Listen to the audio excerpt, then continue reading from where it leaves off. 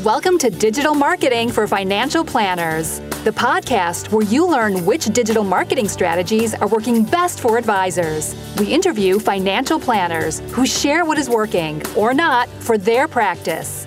Here is your host, Jake Wagner. Hello, and welcome to Digital Marketing for FP. This is your host, Jake Wagner, and on today's show, we have Joe Messenger from College Aid Pro. Joe is here to talk to us about how to raise the bar on college planning advice. Hey, Joe, how are you doing today? Doing awesome, Jake. How are you, buddy? I am doing excellent and just excited to have you on the show for today. Yeah, thanks for having me. Yeah, absolutely. So first thing off the gate, can you just tell us a little bit about you, your company, and how you got to where you are today? Okay, I'll give you the 3-minute version. I started financial services in 2001. Great time to get started in the dot-com bubble. And worked for large firms for about the first half of my career, and worked for some of the biggest names in the business. Did a lot of recruiting, training, development as well, sales training. And then 2009, just kind of got the itch to go and form our own independent RIA and go fee only, but also we saw a huge gap in the market and an opportunity to serve late stage college bound families in a different way.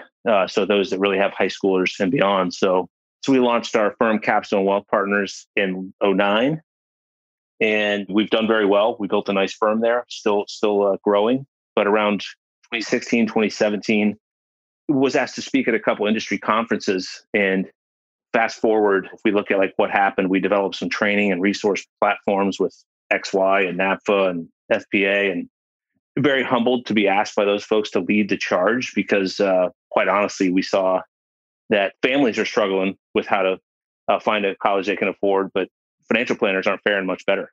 Yeah. So we saw this real opportunity. And my partner, Dave Bowen, and I put together a very robust training course that was 9 to 10 hours long. And we talked about the mechanics of college funding, but we also talked about how to market it and become the go-to expert in your community as a niche, which is what we did in our firm. And people would go through that platform, and we talked quite a bit about technical aspects, behavioral and emotional side. How do you market it? How do you make it profitable? And at the end of that, it basically people would say, okay, great. What software do we use? And so from that, we said they all have some shortcomings, and none of them really did what we needed them to do. Traditional financial planning software only shows you the sticker price of college. It doesn't let you have any insight into financial aid. And it doesn't let you shop. Yeah. It doesn't. Yeah. It's not a shopping tool. It's just, here's what it's going to cost. So, and I equate the way that we're still shopping for college these days, the way that we shop for airlines back in like the 70s and 80s. You just call TWA and say, I need a flight from Phoenix to New York, and they'd tell you the price and you'd pay it. So can you tell us just a little bit more about just the problem that you're solving, and what does late stage college researching look like? And just let's start there and just unpack it a little bit. Yeah, I mean, our fundamental belief at College Aid Pro, myself and my partners, we come together about 2017, and really the fundamental belief is we need to change the way America shops for college, and we believe that we can make college affordable for every family in this country and every student. So, but to do that, we have to raise the bar in college funding advice. We have to go beyond college savings plans because people save what they can. So it's most people's college planning begins and ends with put money into a college savings plan or some other instrument to save for the goal. Along with, I'd say, making a part of the student's onus is it's not as much financial as it is just to work as hard as they can to get as good a grades and as much financial reward as they can possibly get. And all of that doesn't really constitute a strategy, right? Or even understanding the full cost of it. Yeah, it's interesting because we say the way we shop for college is all wrong. And what I mean by that is we tell our kids, go get the great grades, kill it on the ACT, and volunteer, be in the science program. All those things is leading to build your resume to get into the best possible college. And we're telling our kids, look, if you get in, you'll figure it out. And we're taking them on tours of colleges, and they're going and seeing places, you go up and down the East Coast when you can do that again. But you see schools like Vanderbilt and Georgetown and MIT and Harvard and all these amazing schools. All the while, what I equate that to is letting a 17-year-old only test drive Ferraris, Lamborghinis, and Bentleys. They're going to want them. But if you have a Camry budget, you should be having that conversation You can't just be saying, honey, if you get in, we'll figure it out, because figuring it out means a lot of people get hurt. Yeah. And it's also not planning, right? Right. Right. Yep. And Yep. our slogan here at the agency is, you're a planner. Do you have a plan? In our case, a digital marketing plan. But getting ahead of this is college planning, besides home ownership and retirement. Like, those are three really the greatest expenses that someone can possibly have in their lives. And when it comes to college, you also have very little awareness, education, or tools to understand what that cost might be. I mean, so when you're talking about Ferraris and Camrys, can you just draw that out a little bit more? And just what are some of the situations that you've seen folks get into, and why one answer might be better than another? Why go to a state school or something? Yeah. Yeah, well, I think you bring up a good point there, in that, yes, we're talking about retirement. And the industry line has always been, there's lots of ways to pay for college and only one way to pay for retirement. And I can tell you, if you're still saying that, those people are going to come work with a firm like mine very quickly. We have to evolve beyond that. So the number one detriment to an on-time retirement is overpaying for college. And people are doing it each and every day. So can you draw some, or in one of our previous conversations, you even drew some numbers for that. Can you share that with the audience? Yeah. So one of the ways that we try and frame things and help people understand, what's the outcome look like? If we make this decision, what does it look like? So I did a white paper a while back, and it just basically said, look, if one school we figure out costs us $200,000 out of pocket and another one costs $100,000, is this other school worth the 100% premium? So the math I ran was, what if I just put that $100,000 in brokerage account when the kid's 18? Well, guess what? When they're 65, they have over $3 million, even in a moderate portfolio. Sure, gotta love those laws of doubling. Yeah. Right. So, I mean, $100,000 deposited when you're 17, 18-year-old. You tell me, does that student that went to the double the price school actually have that much better of a job prospect? That much better of a return on education? Or are there colleagues, if you get into the Ivy League school, is it about some sort of, networking opportunity that then starts to get to be a little bit more intangible? Does it open up some job opportunity that if you go to Carnegie Mellon versus Pennsylvania State, that you get some internship that starts to open up a career for you? I mean, I could see those being some of the reasons, but also know that doesn't happen to every student. Yeah, well, I'd say two things. Go Lions, because I'm a proud Penn State grad, and I ended up okay. But Carnegie Mellon's an awesome school. School fit is important, but what we would encourage people to think about is help clients understand the finish line. What I mean by that is, we need to help them understand how they're going to pay for all 4 years of college down to the penny, including the resulting loans and the loan payment. And that is what we're not doing a great job of, we feel like. And telling people to just look at the state school is also not always the best choice. So the interesting thing is, Jake, is that when we have people looking at a school like Carnegie Mellon, they don't have scholarships, really. I mean, they're very few. So understanding schools like MIT and Harvard, those schools don't have scholarships. So if you're a higher income earning family, I can tell you right now that you're going to pay full price there. Whereas on the flip side of that, one of my stories I've talked about this year a lot, we're sending a student to Georgetown for half the price that they would have went to Ohio State as their in-state school. Cool. So why is that? Why is that? This is a kid that was only looking at community colleges and maybe the state schools. But I said, look, the way that the school like Georgetown operates, they meet 100% of your need, and they need kids like you, but they don't have any scholarships. It doesn't matter if you're the valedictorian. It doesn't matter if you're the perfect ACT. That's just how they run their business. Yeah. And I also know I went to a small little liberal arts school in the middle of Ohio, the College of Worcester. And it's something like 86% of the students who are there have some version of financial aid. It is the private school trying to make it cheaper. And could have been an athletic thing. It was a Scottish school, so maybe it's a bagpipe scholarship. But I did see many students that it was cheaper to go to that private school than to a public school. Yeah, or close to it. And what we say is don't rule schools out based on the sticker price. Okay. So the really kind of the magic we talk about is when we look at how do we do college shopping smarter, it's a three-headed monster.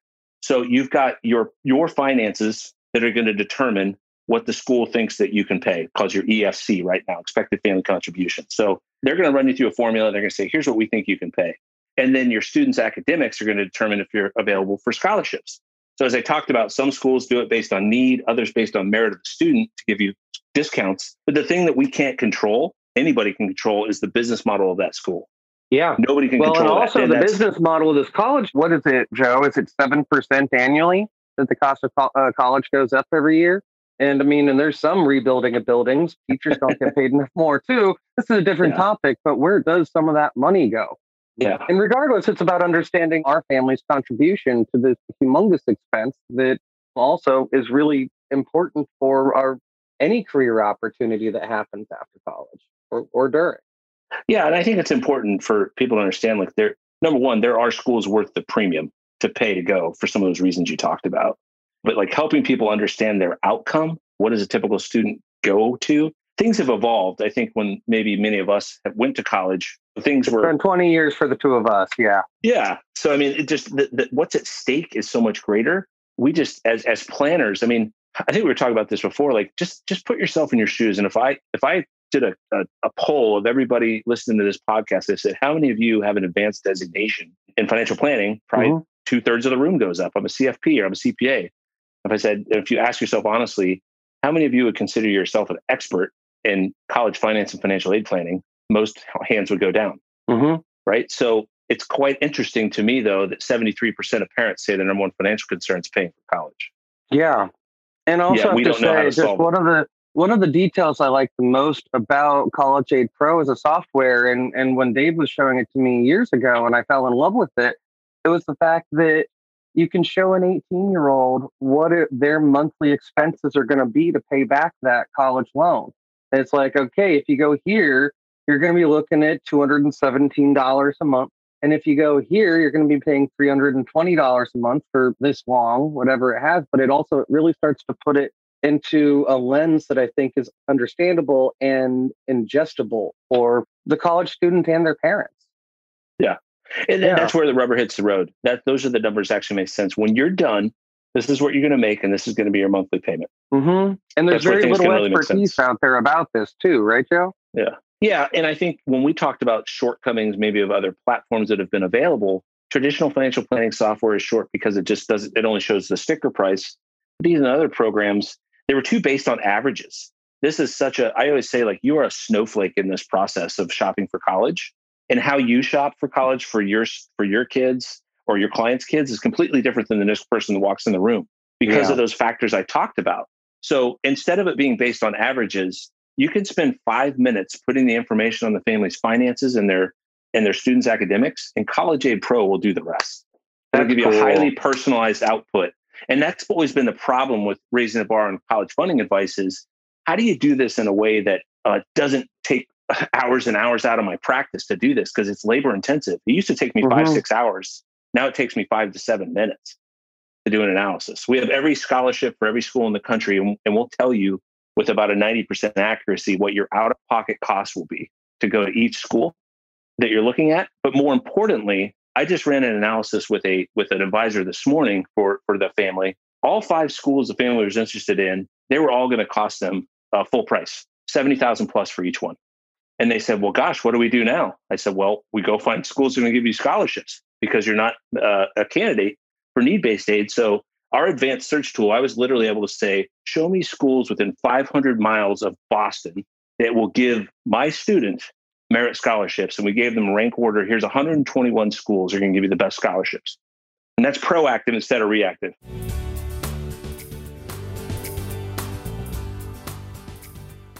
Yeah, it is. And the other thing that's really coming up for me with this is just like, this is a little bit phenological, but that economics really wants to treat money as value neutral.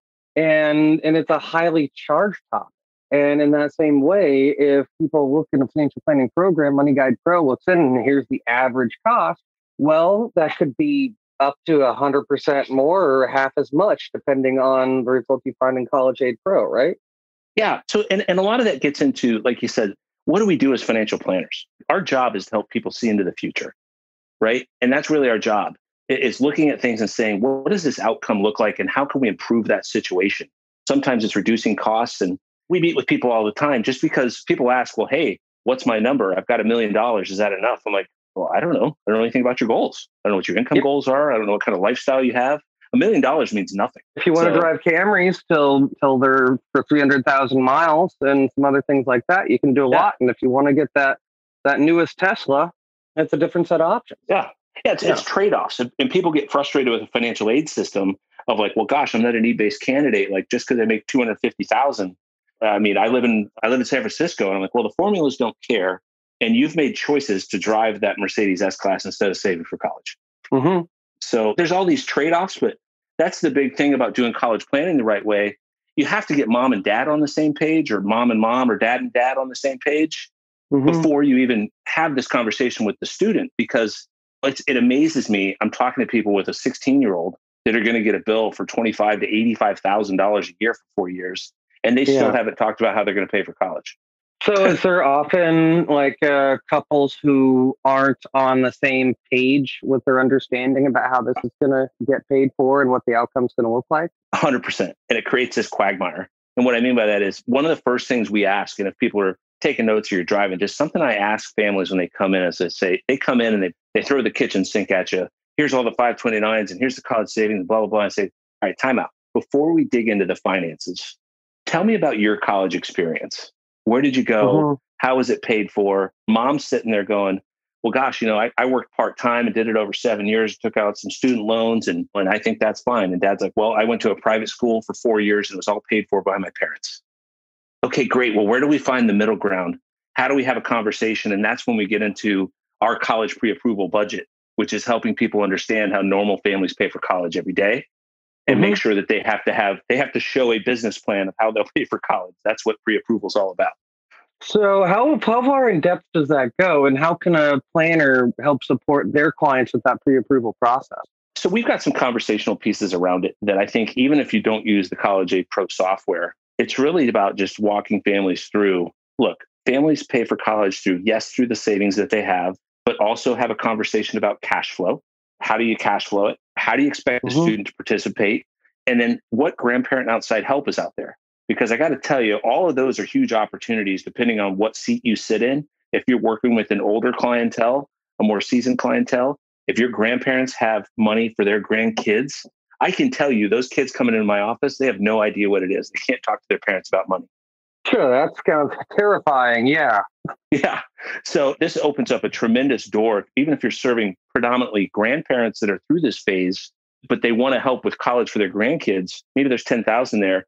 Hey, let's have a meaningful conversation with your kids and your grandkids. And at the same time, you're going to be able to hopefully retain that asset, have a meaningful conversation instead of saying, hey, when dad dies, I'd really like to manage this money for you. So one of the things I really like about what you're sharing is just rather than a lot of planners will try to define their niche as I serve women in transition and maybe even going deeper. And, I serve divorcees or I serve widows. It seems like you've really dove into a different type of niche. And that a part of what I'm hearing from you, and I want to encourage the audience to understand how to find this for themselves, that you did start an RIA, you worked at it, you built, and you also grew quickly.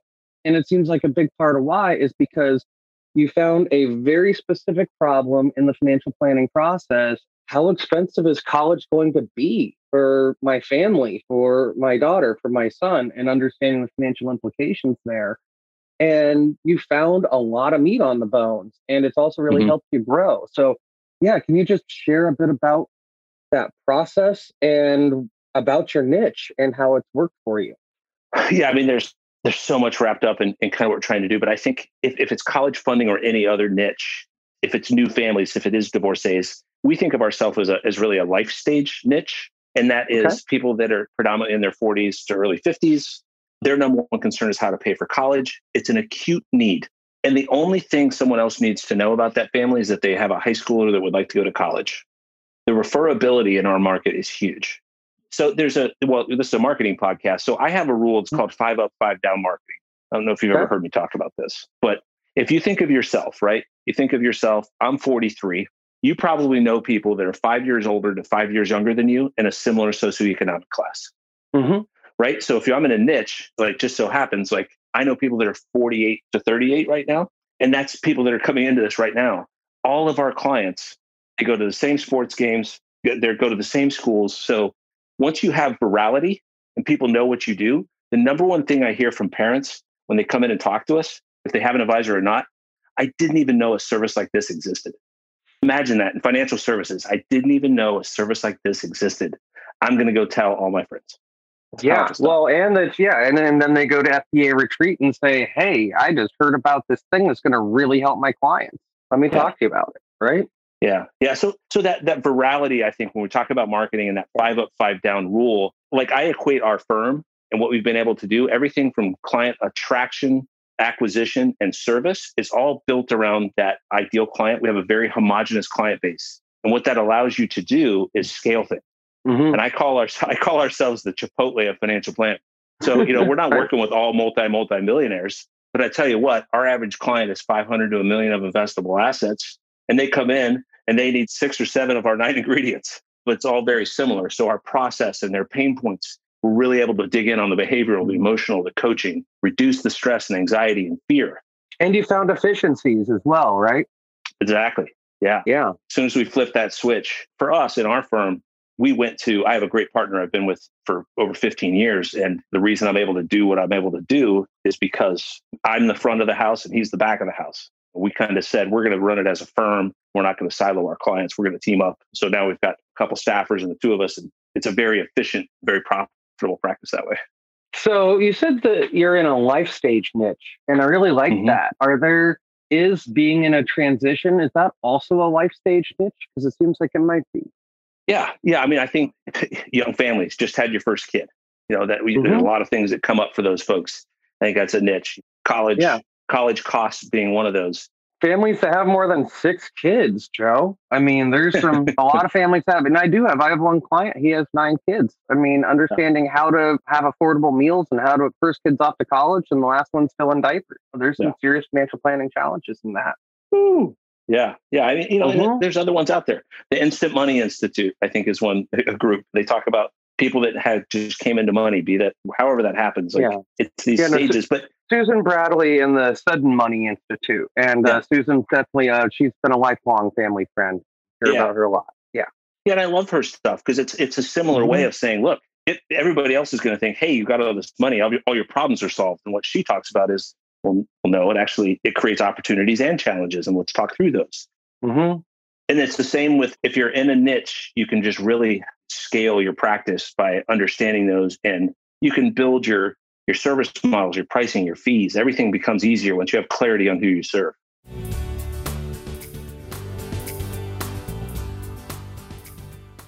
Yeah. And also it's more than just the riches in the niches, as they say. It's also like, I have one marketing teacher that I'm learning a lot from right now. And he says that you basically can't dive too deep into a niche. That a lot of us have heard about, like Pitts is talking about his client who's just deals with bass fishermen. That's at least still big fishing, but you can dive down into really super duper sub parts. Like this is my community. These are the people that I help. And by doing that, then you're also become the go-to guy.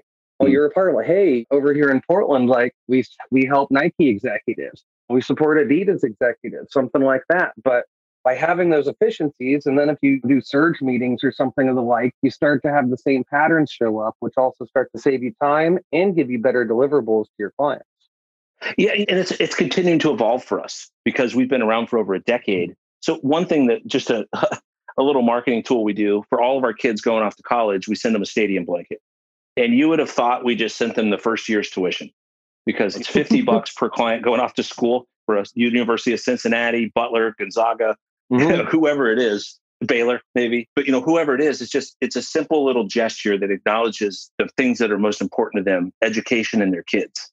Mm-hmm. How many financial advisors have that level? Well, they should too, Joe. I mean, so the framework, so we're certified partners with Digital Marketer, and we use their framework with our clients. And a lot of that's based around stages of intimacy that we do on an interpersonal level. It's not based in marketing, it's actually based in anthropology. Yeah. And the last step of that, the last 2 stages are the advocate stage, when someone supports you. And if someone asks for a referral, they will name you. And then the final one is promoter stage.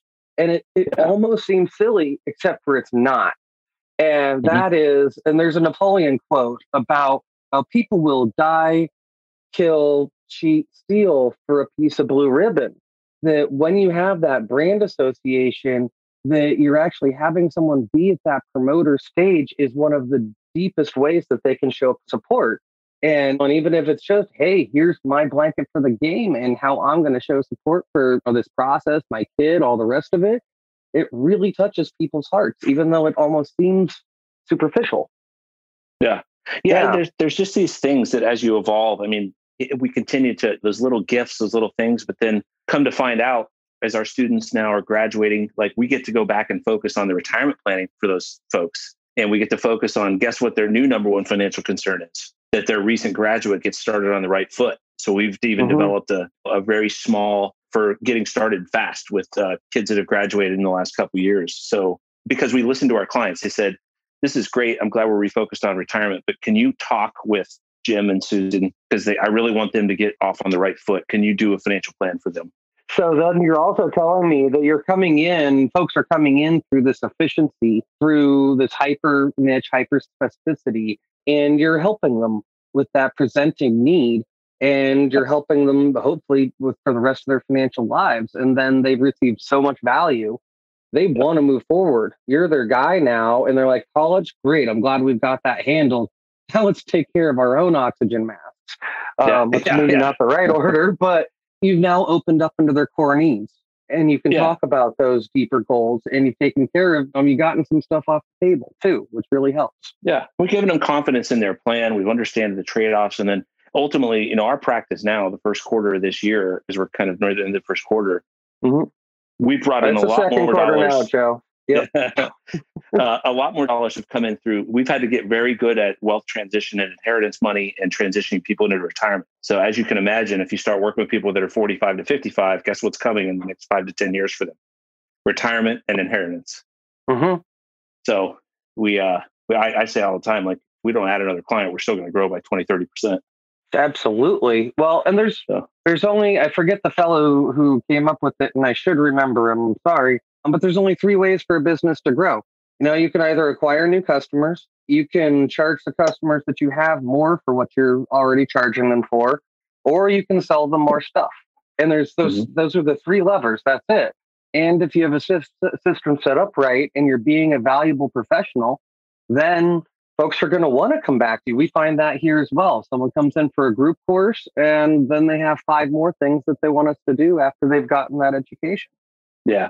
Well, that's a great point about just the hook, right? People talk about a niche is essentially a hook, but it allows you to scale. But if you don't have an efficient and effective way to do some type of meaningful analysis that doesn't take you forever, you're going to abandon it.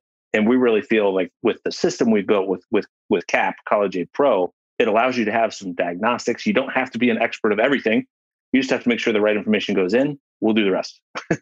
So I want you to tell the audience a little bit more about College Aid Pro. We're coming up on the end of our time today, and I want to make sure folks know where to go for this resource and how to use it.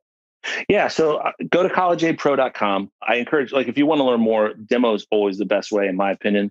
We do have a free trial on there as well. And what I would like to provide to you is we actually have an ebook called The Blueprint for Launching and Growing a Wildly Successful College Planning Business.